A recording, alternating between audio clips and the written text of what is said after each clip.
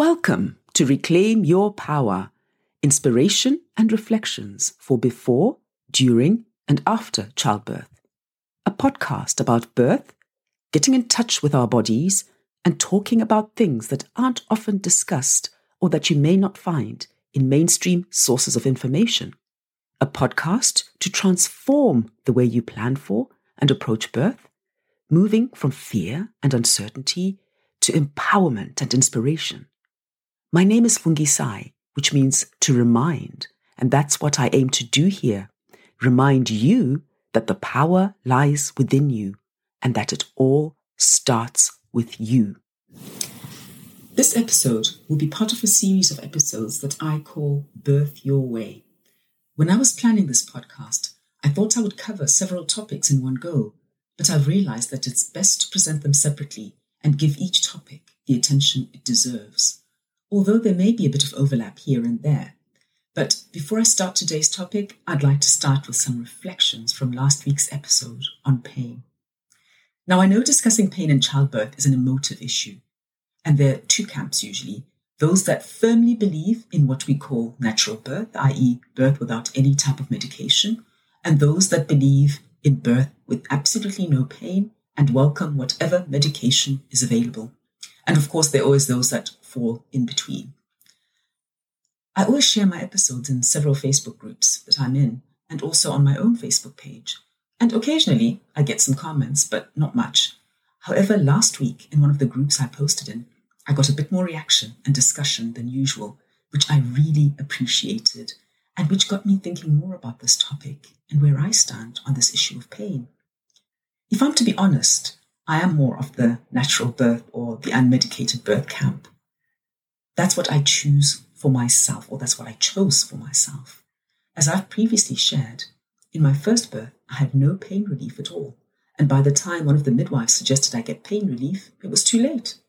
I would have been given pethidine, which can go through to the baby, and I think is not widely used anymore, at least not in Norway. I've never heard of it being used here. So that was a lucky escape, I think. But I can tell you I was so ready to get that injection and felt cheated when my obstetrician declared that I was far too dilated to get the pain meds. For my second and third children, the situation was different.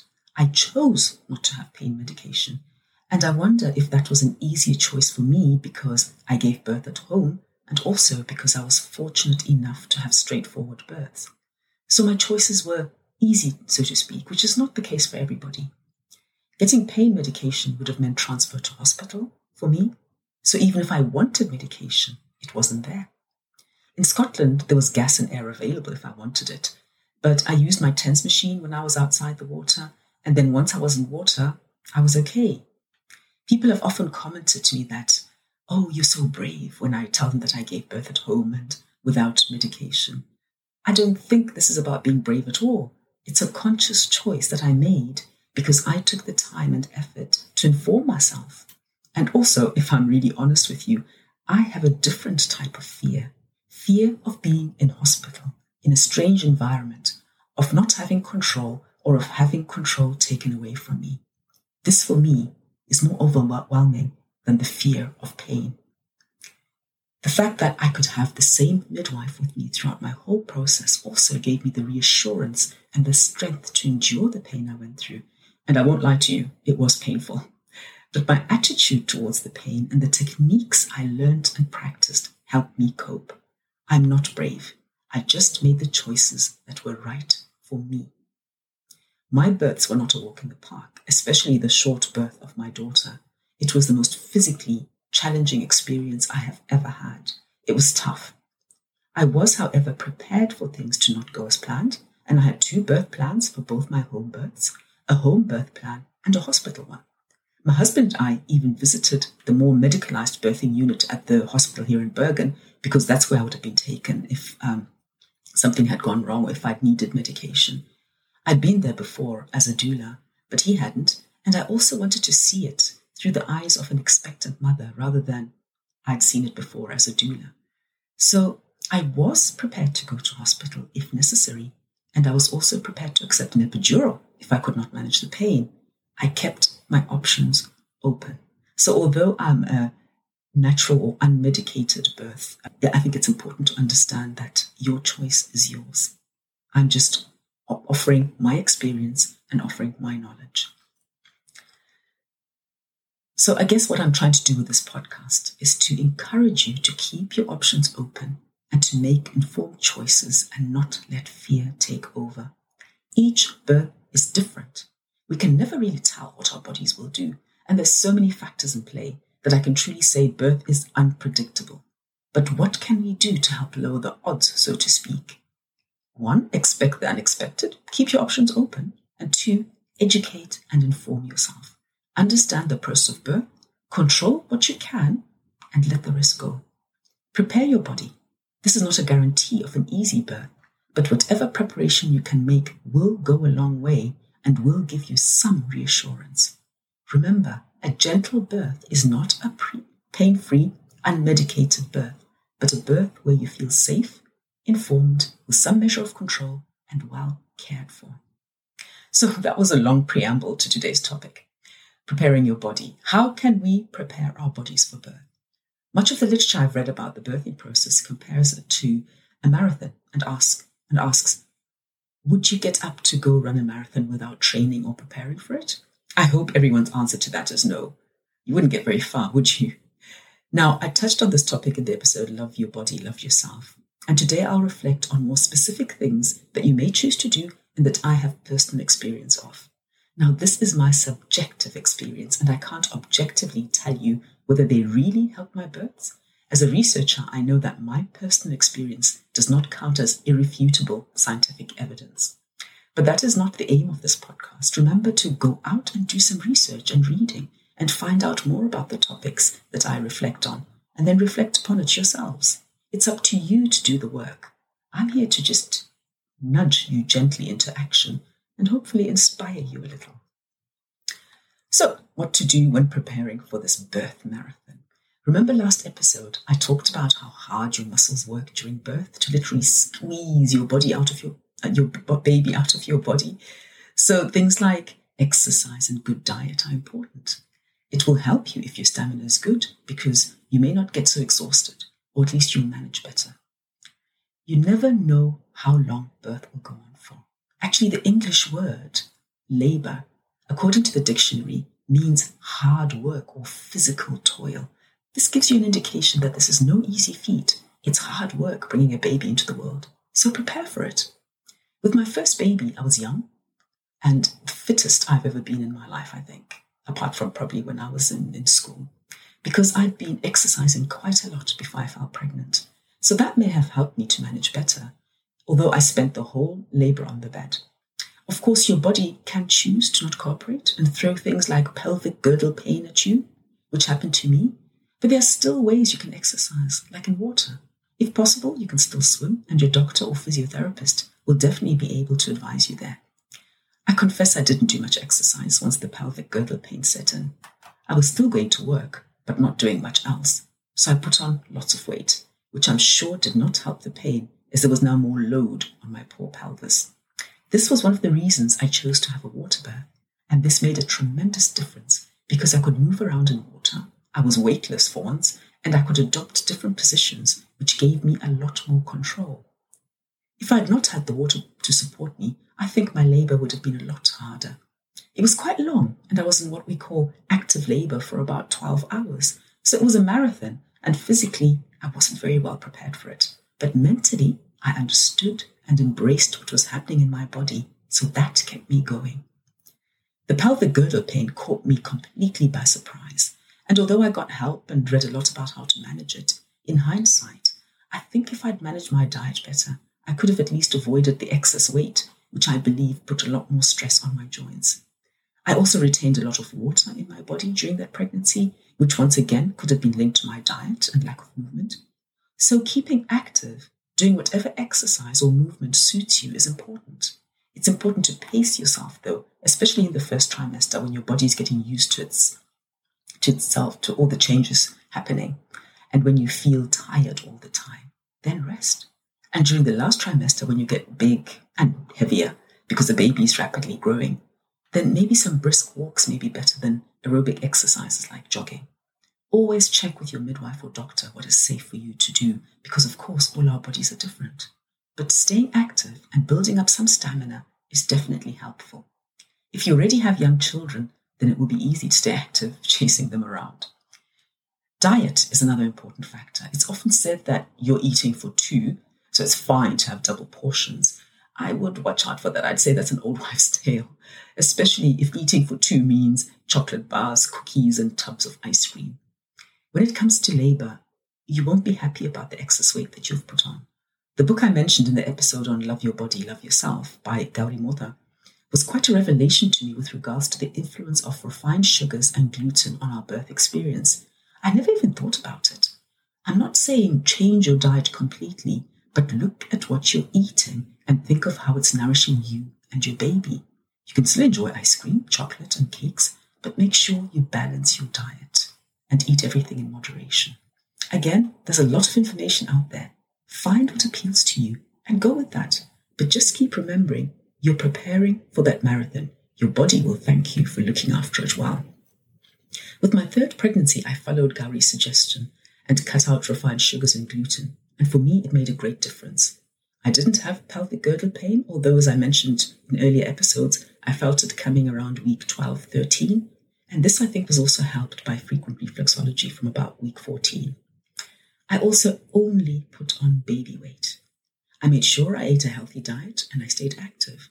We had our young son then, who was around 4 at that time, so that helped. I went for walks and I did antenatal yoga. That slight shift in my lifestyle made a tremendous difference to my labor and birth.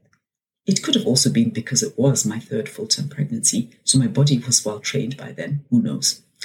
But there was no water retention in my body at all, so there was no congestion of fluid around my pelvic area, which may have led to an extremely efficient birth.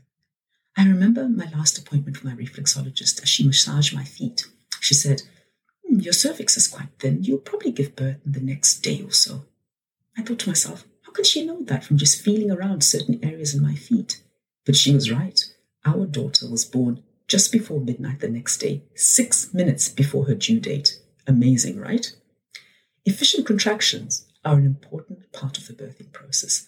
And I'm sure some of you may have heard midwives or doctors say that your contractions are inefficient, therefore your labor is prolonged, you're getting tired, and we need to help you and give you a synthetic form of oxytocin to help things along.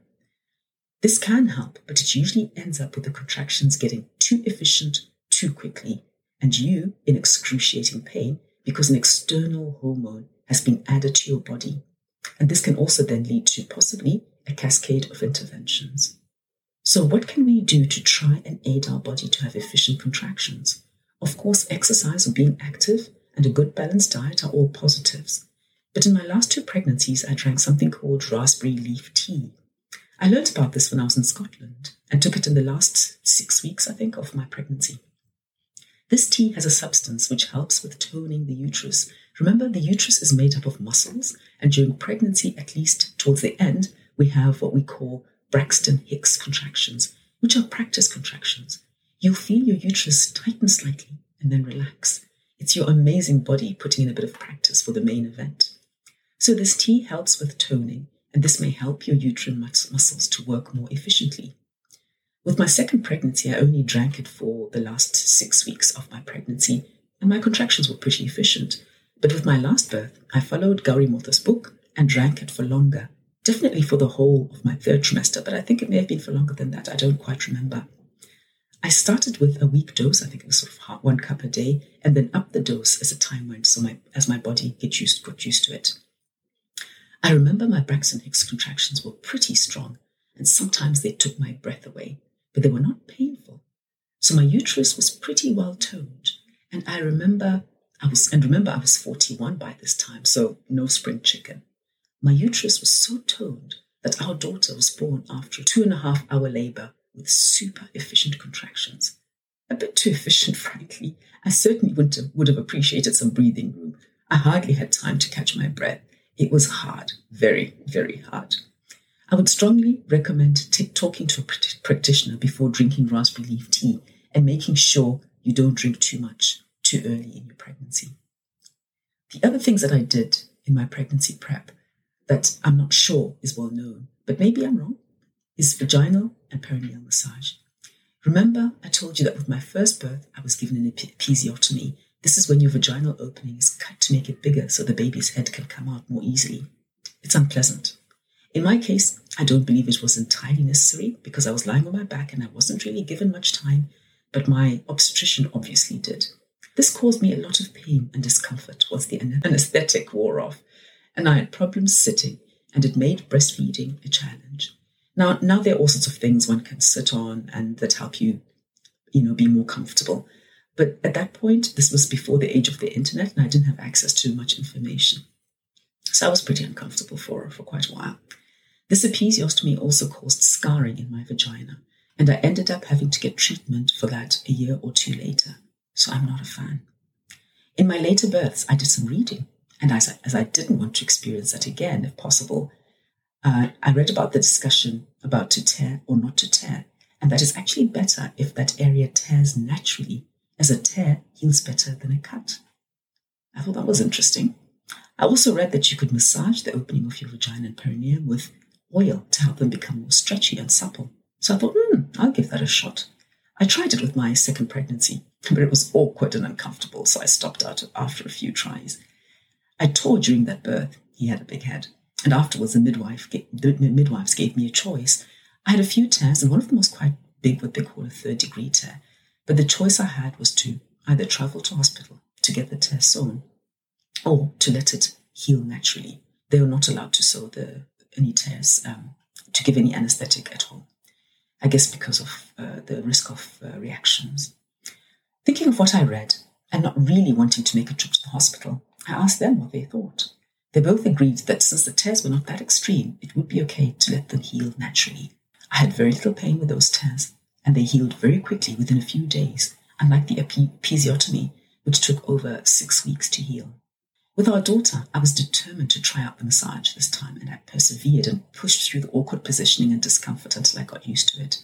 I continued to do it until I went into labor, and although the birth was quick and tough, I didn't tear at all. I was very pleased with myself. Is this scientific evidence that this works? No, but I'm convinced it made a difference, and I'm not the only one. Many women have tried this. So there are a few things that I wanted to share about preparing your body. There are, of course, many things that one can do and try, and some may help and some may not. Pelvic floor exercises, for example, are important both before and after birth, and I confess this is one thing I've been very bad at doing. I often just forgot, but they are important, so if you can do them and keep going, it's important that you try. Choose what is comfortable for you, and remember the marathon analogy that whatever little effort you make to prepare for labor will help to make the experience more manageable. Others may have different experiences, but always choose to do what resonates with you, what you feel comfortable with. People often have so many opinions on what you should or shouldn't do during pregnancy and birth. You don't have to do what I did, or what your friend did, or your sister did. Stay curious, though. Check things out. Do some research. Talk to your caregivers, and then make a decision that is best for yourself and your baby. Please make well-informed decisions and choices, and don't base them on fear or hearsay. And above all, take good care of yourself as you prepare for this incredible event. The next episode in the series that I call Birth Your Way will be breath, sound, and movement during labor. This is something I really enjoy reflecting on. I hope you will join me. Thank you for being here, for listening. This is Fungisai, reminding you to reclaim your power.